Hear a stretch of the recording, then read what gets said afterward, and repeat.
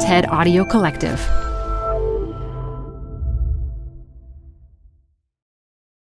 Hi, I'm Debbie Millman. Canva is great for designing visual content for work, no matter what industry or department you work in. Nail your next presentation with Canva Presentations. Start with a professionally designed template and use it as a springboard for your design. It's a serious time saver. Time to present but can't be there in person? Enter Canva Talking Presentations. Record yourself presenting and add your talking head to your slides so your audience can watch your perfected presentation anywhere, anytime. Start designing today at canva.com. Designed for work. Apple Card is the perfect cashback rewards credit card. You can earn up to 3% daily cash on every purchase every day. That's 3% on your favorite products at Apple, 2% on all other Apple Card with Apple Pay purchases, and 1% on anything you buy with your titanium Apple Card or virtual card number. Visit apple.co/card calculator to see how much you can earn. Apple Card issued by Goldman Sachs Bank USA, Salt Lake City branch. Subject to credit approval. Terms apply.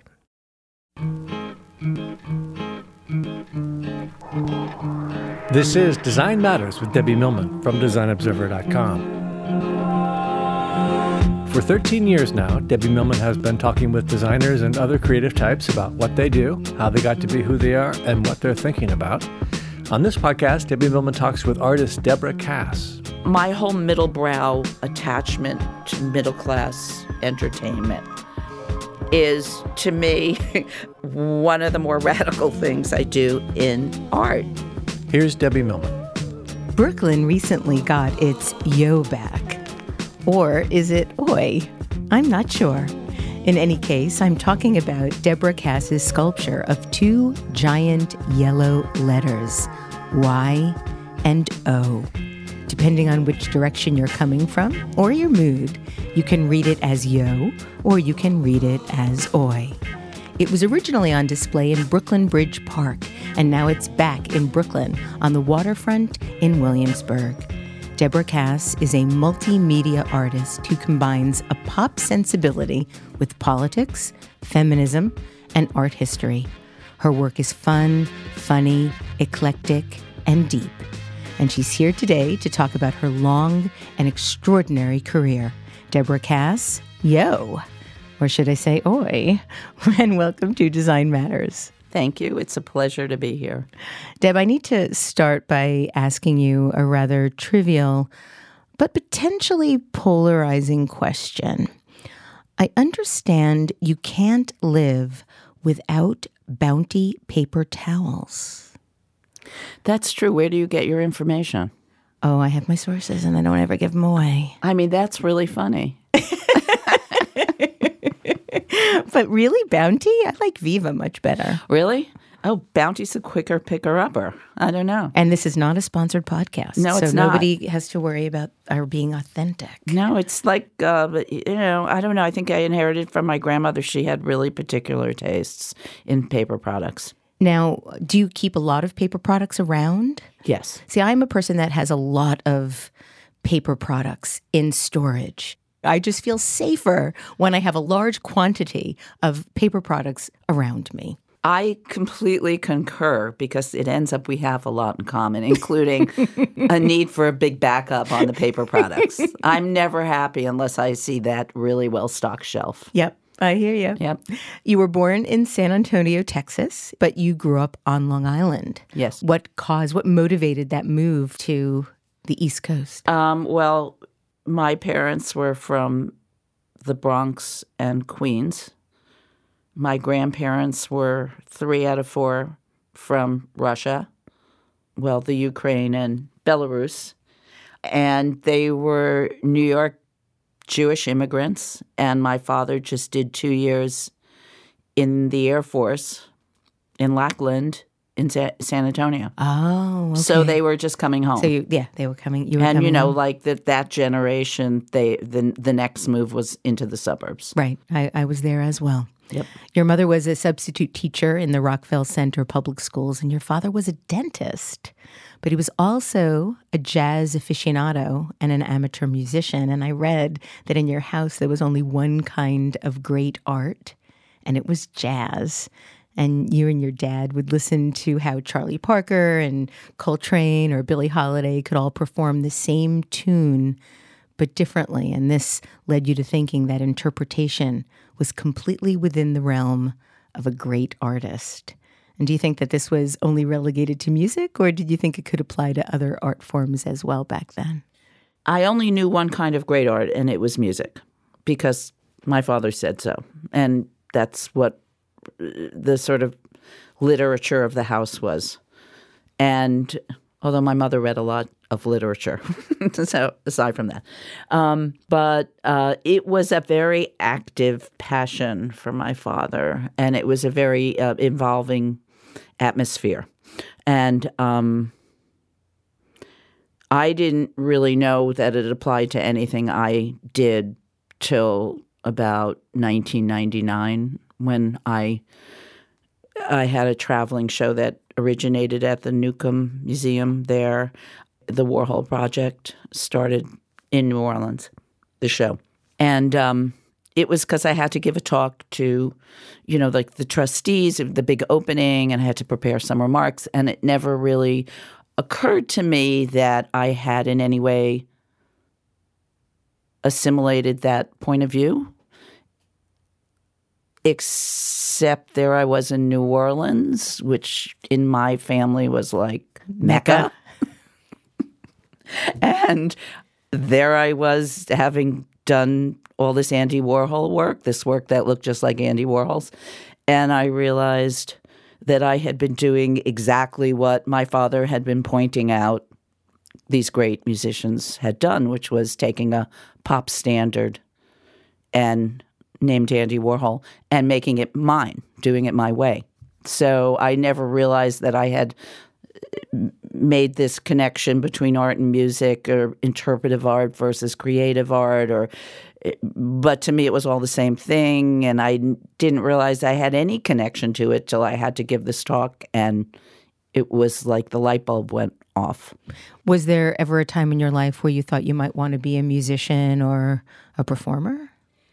No, I did have a little acting flirtation in my teens. But didn't we all? It was really, yeah, I guess we did. But I got the real bug because someone I knew from summer camp was in a Broadway show when she was about 16 in the chorus of Henry, Sweet Henry.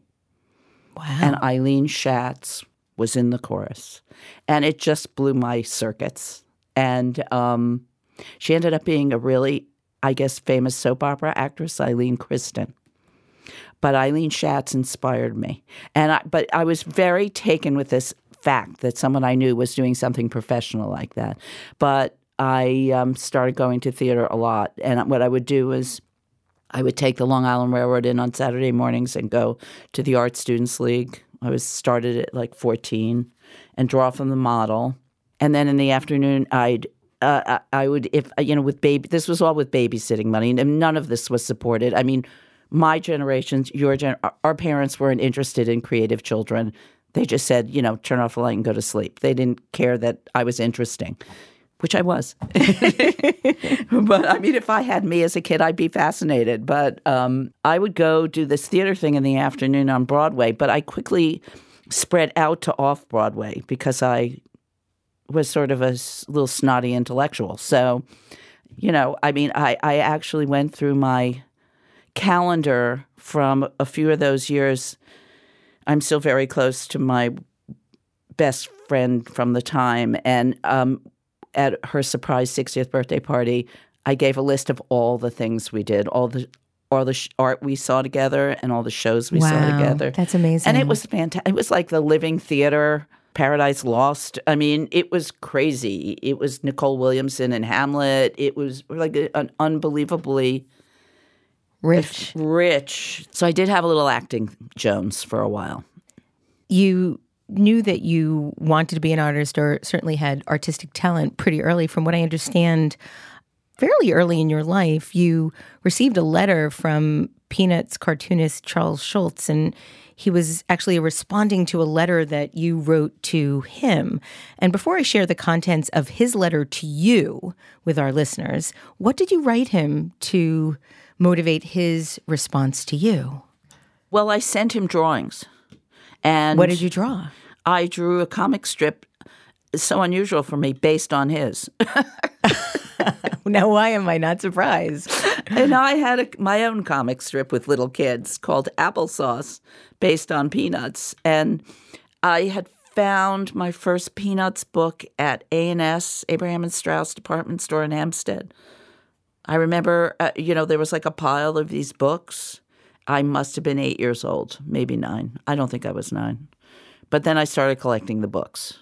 And I was completely obsessed, and I copied them endlessly. I perfected Lucy, and then I went on and did my own based on them. So I sent him a bunch of drawings, and that's all I know. I don't know what I said. I don't know what I wrote. I just know he responded. And it went back and forth a few times. I have quite a few. Oh, so you have a whole correspondence with him. Yeah, I do. I have about six letters from him. Wow. And did you ever correspond with him when you were older and an adult? No. One of the things I said to him, I couldn't find Go Fly a Kite, Charlie Brown, when it came out, and I knew it came out somehow. I was very exteriorly motivated. I still am. Like, the world was of enormous interest to me as a kid. And, it wasn't I'm not like an internal artist who has, like, churning emotions that have to get out. I never was. So even as a little kid, I was very interested in the world. And somehow I knew this book had come out, and it wasn't at A&S yet. I mean, I'm sure I bothered my mother endlessly to take me there. So I sent Charles Schulz $1 for the book, because that's what they were. And he sent me back the book. He kept the $1. And he sent me back the book, and he drew me a Snoopy.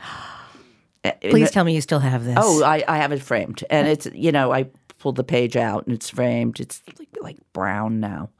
And it says, I should know what it says. I look at it all. It's like, to Debbie, best wishes, with Snoopy in a blue ballpoint pen. It's so great. Oh, that's amazing. Well, his letter back to your first letter to him was, Dear Debbie, thank you for your letter and cartoons. I enjoyed seeing your drawings, and I think you did very well with them. It is very nice of your teacher to display your drawings as she does. If you enjoy drawing cartoons, I would suggest that you keep at it. You can never tell what it may develop into. Kindest regards, Charles M. Schulz. I know, so dear. And I did only write him one more time when he was dying. There was something about, if you want to write to Charles Schulz, do it now. There was some way to email him regards. Right. And I quoted that to him. And I said, I don't know if you Perfect remember, symmetry. but, Yeah. I'm an artist in New York, and, I've made my life this way. And when I was a kid, you wrote this incredibly encouraging thing and told me to keep at it. Keep at it. Because you never can know never tell what would may happen. develop into. I said, and I took your advice. Wonderful. Yeah. Now, in addition to sneaking out of your Art Students League's classes to going to Broadway plays. I was not sneaking out. Oh. They were done at 12. Okay. I wouldn't sneak out. I paid for them. Okay. And I wanted to be in them. Well, you also would go to MoMA. Yes.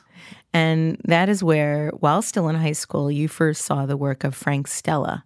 Mm-hmm. And I know that was a really profound experience for you. Can you talk a little bit about that first experience?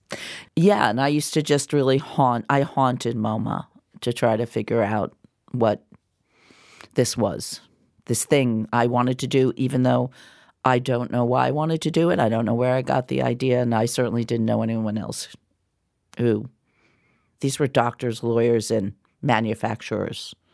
That's what dads did. Moms taught.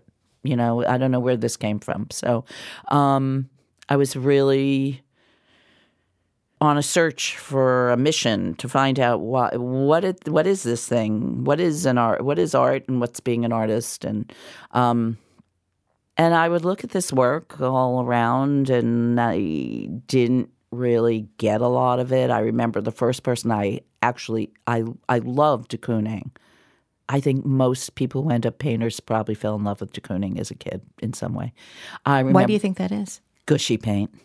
Just gushy paint. So beautifully, fabulous gushy paint. Now, I read that seeing Frank Stella's work convinced you could be an artist because you understood what he was doing. Right. The thing that was so great about it was Stella's first retrospective. I was 17. He was 44. It was whatever year that was, 70, 69, 70. And it was the logic of Frank Stella that I understood. I understood how he got from that very first painting to the second painting, like what was going on in his head. You just felt it. I think it's clear in the work. It's very logical. It's logical work. And, how the jumps between the series were what utterly fascinated me because they seemed completely logical, but they were obviously they're creative jumps. They're like not what you expect, but they make sense. So it was being able to follow someone for 20 years of changes in their work and how their work changed. And it was more in my head than it was emotional. It sounds like figuring out a code. Yeah, like that. I understood his thinking. And I understood the relationship of the form to the content, that the form was the content. And that was just that was kind of a big deal. And did it give you a sense that you could do this with your life as well? Oh, yeah. I mean, I was already committed. I probably already gotten into Carnegie Mellon. No, I knew I was going to be an artist, but it was the first time I understood motivation within a body of work. While you were at Carnegie, you also applied and were accepted to the Whitney Museum's Independent Study Program, which was only about 4 to 5 years old at the time. Yeah. I actually applied and didn't get in. Mm-hmm. So what was it like going there? My father had just died. Oh. So I was in a completely altered state because it was unexpected. And he was only 47. So it was a very weird time. And I'm not sure I could describe much other than, I was kind of on another planet. I was living in the studio there. I'd every now and then go home. It was a real shock when my father died. So, but it was fun. I mean, it was fun to be with really ambitious people my age. It was at this time that you made one of your first paintings. Your first, I guess, would it be fair to call it appropriated paintings? Yeah, I guess after Applesauce, my appropriation of Charles Schulz. Yes. This would be my next major appropriation. So Ophelia's Death After Delacroix. Can you describe it for our listeners? Yeah, it's actually a very large rendition of a small oil sketch by Delacroix called Ophelia's Death. I think his was 8 by 10 inches, a very small little thing. And mine was maybe 5 feet by 7. 6 by 8. Oh, 6 by 8. Even bigger. And it was a redo of this painting. And, I just repainted it. Deb, you've written about how David Diao, the Chinese-American artist and your teacher, saw the show of student work at the Whitney and was so freaked out about your painting that he literally hit his head against the wall. Why was he so freaked out about your work? I don't know. And, I was really young. I was 20. I didn't know what it meant. Listen, I still don't know what it means when people react to my work, but I certainly didn't understand what it meant then. And I never asked him. I wouldn't have had the nerve to ask him. Your time at school was rather interesting, I guess is the word I could put it. And I found an interview wherein you described your time there as total chaos and actually said this. This is a quote. "This is how crazy it was. Here's an actual assignment. Our teacher got video cameras and said, we're going to hitchhike to Lexington. One of our coolest teachers, the one who had studied with Caprow, was then in Lexington. We were stoned. We were tripping. We had video cameras. We went from Pittsburgh to Lexington with our thumbs comes out on the road. A lot of those students would transfer to Cal Arts. A few people went to Denmark to do primal therapy. This was undergraduate school. I did a ton of acid, smoked a lot of pot. I was such a bad girl, and oh, I had the best time. That is all true. It really was. I was out there, and I had a ball. It sounds like it was just kind of perfect. I have to say, and I was madly in love. So I feel like I had the world's best first love affair, the world's maybe not best art education, but for, somebody dying to break out of Long Island and being a nice Jewish girl, I did it in spades, and I had a ball, and it was something else. You started your art history paintings in 1989, and in this work you combined frames lifted from Disney cartoons with segments of paintings from Pablo Picasso and Jasper Johns and Jackson Pollock. And it was here that you established appropriation as one of your primary techniques. What gave you the sense that this was something you wanted to pursue? I think to answer that question, I should establish a little context, which was in the 70s, when I first came to New York, after the Whitney program, when I came to settle down, find my loft, start my life, become a famous waitress in the mid-70s, what was happening in the art world was thrilling. It was the height of second wave feminism. The art world was way smaller. The most interesting work, particularly painting, was being done by women. It was the intersection of New York school painting and feminism. The art that was being shown in Soho, which was kind of a new thing, was Elizabeth Murray's work, which was incredibly important to me. So was Pat Steer's work, Mary Heilman's work, Susan Rothenberg's work. And all of these women were really talking about abstraction and representation at the same time, but more what was interesting to me was how they were injecting their own personal point of view, or I'm not saying this well, but after all those years at MoMA, not understanding what any of it might have to do with me, basically. I wasn't necessarily the audience. I didn't feel like the subject. These particular women's work, paintings, were the first time I felt like I was the intended audience of a piece of work. And they were abstract paintings, so I don't know how that was communicated, but it was communicated extremely strongly to me, who was sort of already obsessed with post-war painting because of all of my time at MoMA. And you can understand why, if I loved Frank Stella, Elizabeth Murray would be a huge revelation. And I said to Elizabeth once, I said, you ruined abstraction. And she said, what do you mean? And I said, well, before you, it was universal. Once it was you, it became specific. And that was a really big change. I felt the same way when I looked at her first, the big giant canvases all out of proportion and shape. And yeah. I mean, it was incredible. And Pat's work, the fact that she broke picture making down into these parts.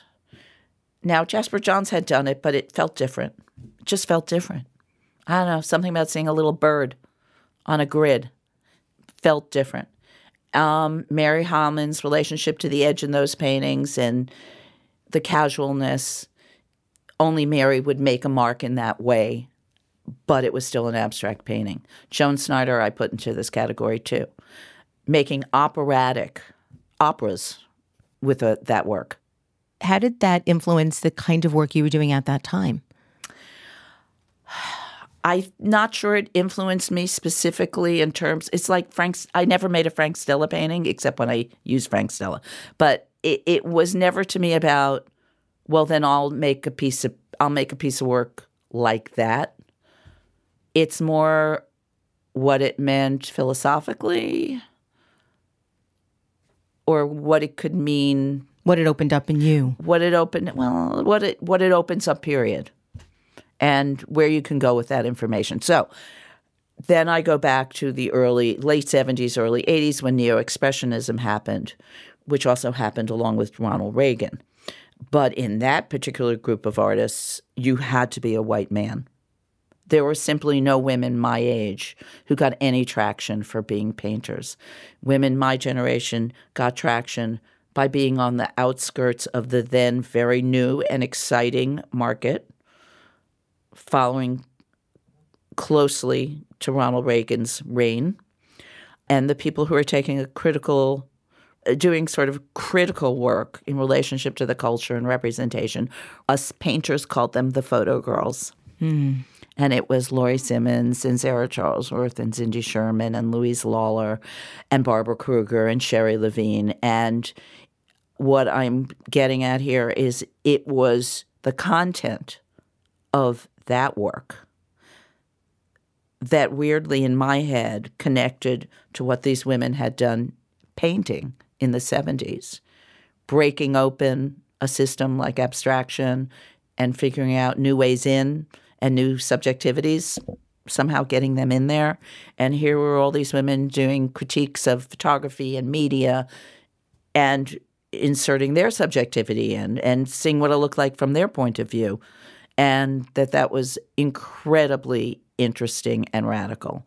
So the art history paintings came from a combination of those 70s women and what they'd done with the history of abstraction and post-war painting and what Barbara, Cindy, and Sherry, as I love to say, were doing in terms of sort of cultural critique and media critique and putting them together into the art history paintings, which was me looking at the history of painting in a certain way, or certainly the one I loved and knew, starting with Cezanne, it's like the stuff I just loved, and through post-war painting, through Andy Warhol, and putting that kind of critique that the photo girls were putting towards the culture, towards the history of painting. Your fascination with Andy Warhol began when you were about 13, and you saw a reproduction of his 1961 painting titled Before and After. Can you describe the painting for our listeners? He reproduced in paint a widely distributed advertisement for a nose job.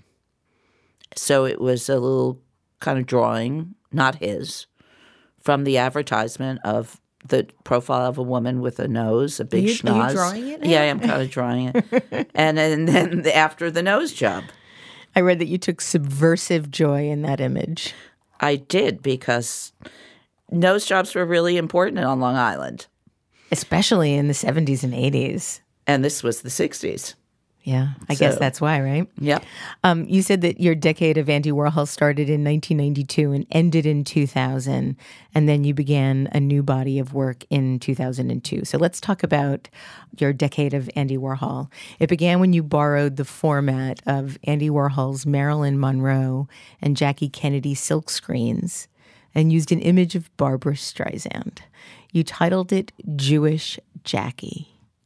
Why? Why did you make this painting? Well, in the art history paintings, I got up to Warhol, and I used Andy a bunch of times, including Before and Happily Ever After, Making Men, Puff Painting, to name a few.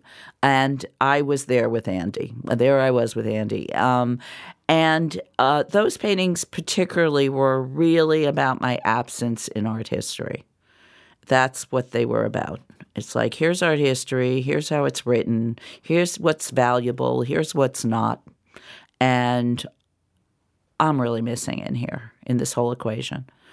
And I was having a conversation with a friend. It was about the sexism in the art world, which was it's my common theme. It's my theme. And I was sort of screaming, like, Jerry, you're interested in every single thing that's in the inside of an adolescent boy's head. You think it's valuable. Anything a guy does, even if it's like from when they're 13 years old. And he said, well, I'd love to know what 13-year-old girls think about. And I was fascinated. I mean, this is why you talk to your friends. And it really got me thinking. Also at that time, it was another contextual thing about that particular moment, late 80s. This was really the beginning of women's studies in academia and Black studies and critical race theory and queer theory. This was all the beginning of what became academic 20 years later. And I was reading a lot about subjectivity and objectivity and, specificity and fluidity of gender and Judith Butler and Eve Sedgwick and before then, Gubar and Gilbert, The Mad Woman in the Attic, Elaine Showalter, the Pembroke series, the Columbia University Press Gender and Culture series Nancy K. Miller edited with Carolyn Halbrin. I mean, there was enormous amounts of intellectual activity around identity. But this was the stuff that was working in Barbara, Cindy, and Sherry's work. This is what their work was really engaged with and engaging. Women's studies came out of a lot of really smart women, most of them Jewish, a lot of them Jewish. Let's just say a lot of them are Jewish, who were really good girls, older than me, who were kind of brilliant children who became brilliant women, who did nice girl things like major and get their PhDs in French literature and English literature. And something cracked in the 70s. And then in the 80s began to re-examine their own history of their own, topics and subjects, French literature, English literature, American literature, through the lens of feminism. And that is what I was doing with the art history paintings. I was re-examining my beloved history of art post-war painting through a lens of feminism because I was reading these women. And it looked like no one had done this in painting, and I really wanted to do it. And they were just starting to do it in English literature. And then it became critical race theory and Black scholars looking at the law through the lens of race. So when I had that conversation with my friend and he said, I would love to know what 13-year-old girls think about, I was thinking about my work, as I always do, and I realized that work had really been about my absence, that the art history paintings had been about my absence. What would my presence look like? What would my presence look like?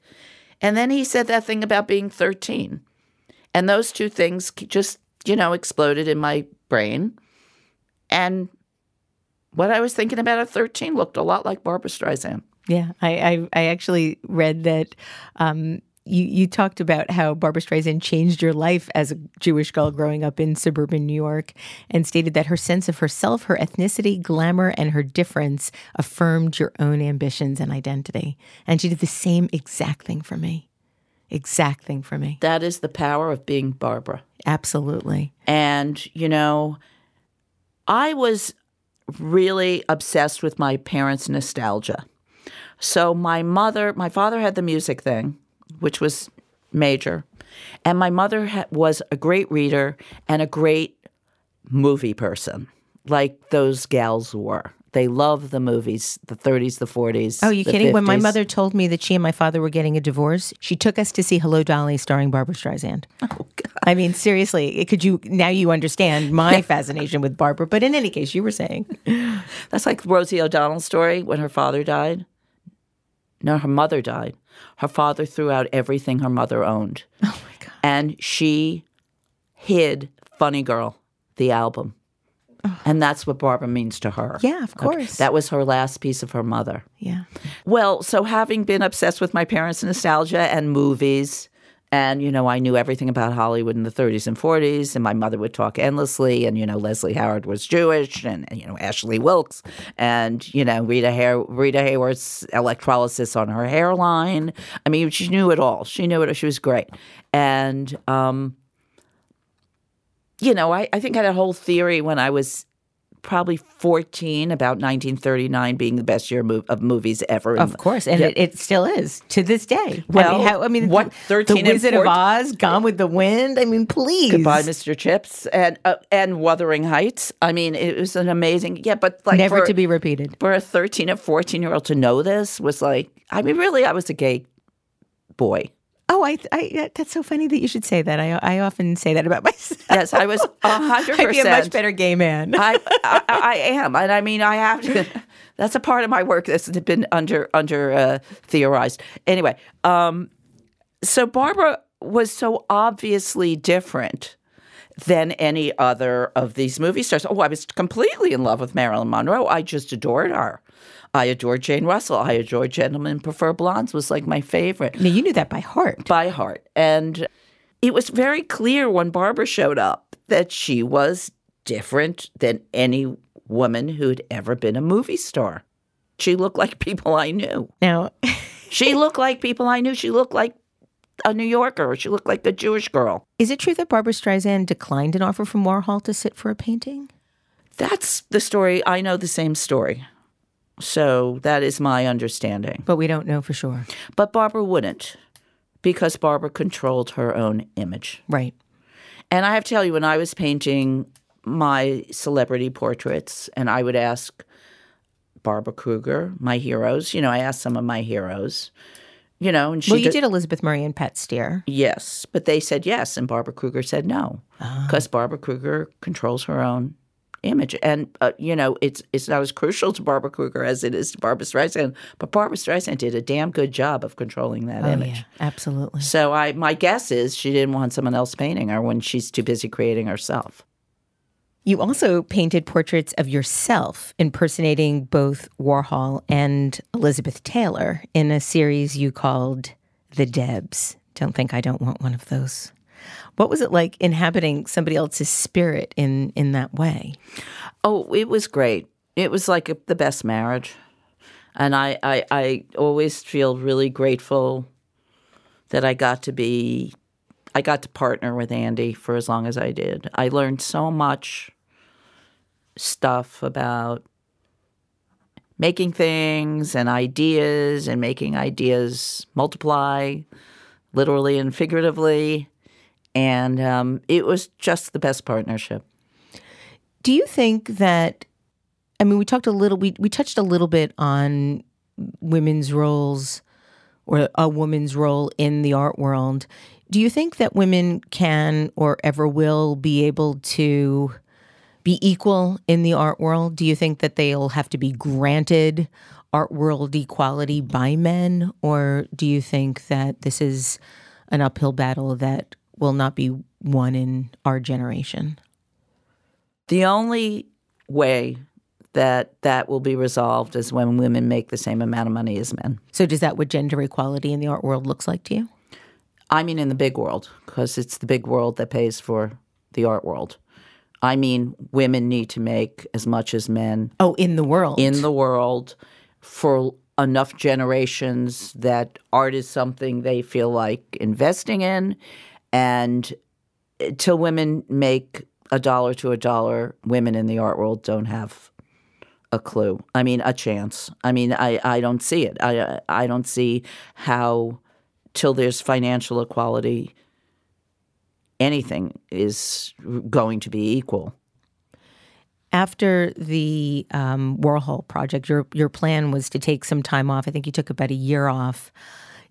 When you take time off between periods of work, do you ever worry about ideas and having something new to say? Yeah, always. And is there any way that you manage that fear or that stress?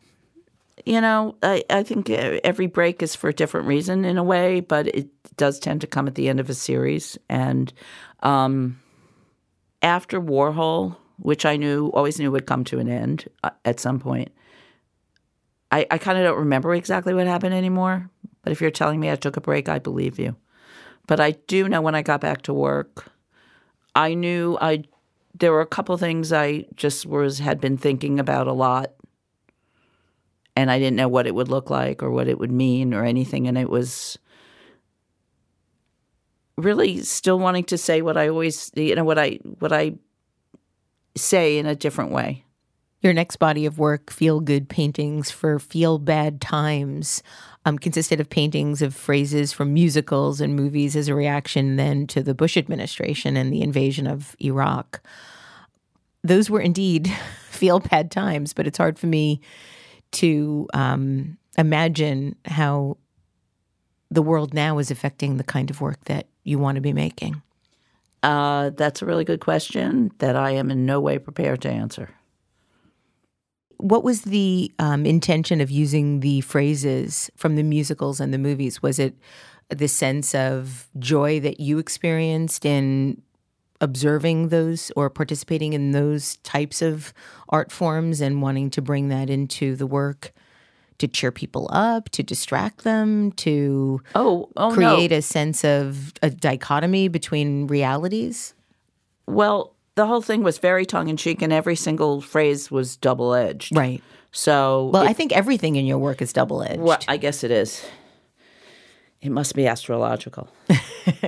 Aries. It's my sun-moon opposition. I was turning 50, and I really wanted them to be about turning 50. And it was also that idea about identifying that I was playing with, and nostalgia and sort of weaponizing nostalgia. And they were biting. The phrases were biting. Yeah, but nostalgic. But nostalgic only if you're a person like me. But again, that's where the specificity comes in. I love musicals. I love the old musicals. I don't love the new musicals. I loved Hamilton. But my whole middle brow attachment to middle class entertainment is, to me, one of the more radical things I do in art, because art's supposed to be this other thing. Yet the middle class is the thing that it made the greatest art. It made the greatest movies. We made a lot of great stuff. I mean, let's face it, working class, middle class, it's where the action is. But that great middle class made us. And that great middle class was the thing that was being attacked so directly by Republicans and by Bush in particular. And the dismantling of the middle class is one of the most tragic things that's happened in my lifetime. So to embrace this middle class stuff like musicals, it seemed really like a good idea. Let's talk about Oi Yo. Okay. Because it has so much embedded in it. Mm-hmm. I mentioned what it looks like a little bit in my intro. So very large, big yellow letters, OYYO. You can look at it from two different directions. You first developed the idea, I believe, through paintings and smaller scale pieces that were inspired by Picasso's Yo Picasso and Edward Rouché's Oof. How did they sort of infiltrate into your psyche? Well, I was walking around MoMA, as I do still. Not as often as I did when I was a kid, though. And there was Ed Rouché's Oof, and I just saw Oi. So I made the painting the exact same size, same color. A friend saw, it was up at the gallery, and a friend saw the reflection and said, it says Yo in the reflection. And, this is like an Andy moment where I went, should I paint it? Which is exactly what Andy would have said. And she said, yeah. So I made the Yo. So I painted the Yo. And then this is It Takes a Village story. My print publisher, Robert Lococo Fine Arts, who I adore, said, what if we made a little sculpture out of it? That way you could see it at the same time. So we did. And then this opportunity came up to do a large-scale sculpture, and it was completely, who wouldn't want to see that 8 foot tall? Especially in New York City. I mean, yeah. So that's how it happened. It was a lot of people with a lot of good ideas and a great opportunity. I think it's a modern day version of the I Heart New York logo. That and love. Yes, Robert Indiana. I mean, it is totally those two things combined with Tony Smith. Yes, absolutely. And it's sort of when it went up, when it was installed, I knew it. Is it going to become a permanent part of the New York City landscape? Well, one can hope. There's a lot of conversations going on. Hopefully, there will eventually be a great New York City spot for it to stay permanently. It has to. It really was a remarkable experience. And it's such a mashup of the culture of this city, this sort of wonderful melting pot that still does exist and should be expressed in this way. I mean, I'm still shocked by it. It's not like I planned for it to be an instant icon. Yeah. But even I knew it was the minute it was installed. Yeah. It was just so obvious. And that's what happens when you have opportunity, which is the thing that is lacking to specific groups of people that, this is an example of there's not a lot of public art by women. And there's virtually no permanent public art by women. Well, hopefully this is going to change and help move that. Thank you. I hope so. But, given that opportunity, it just worked out really well. And it was so much more than I ever thought about, Charles Schulz would be proud. He would be proud, yeah. I have a final question for you. You've had a remarkable career. You've had extraordinary longevity. There are a number of artists today, but not many, that you can look at the trajectory of their work and feel like they haven't even peaked yet. They're doing the best work of their career, and I think that you're an artist in that category that's just continually doing things that are really important and making a really important contribution and statement.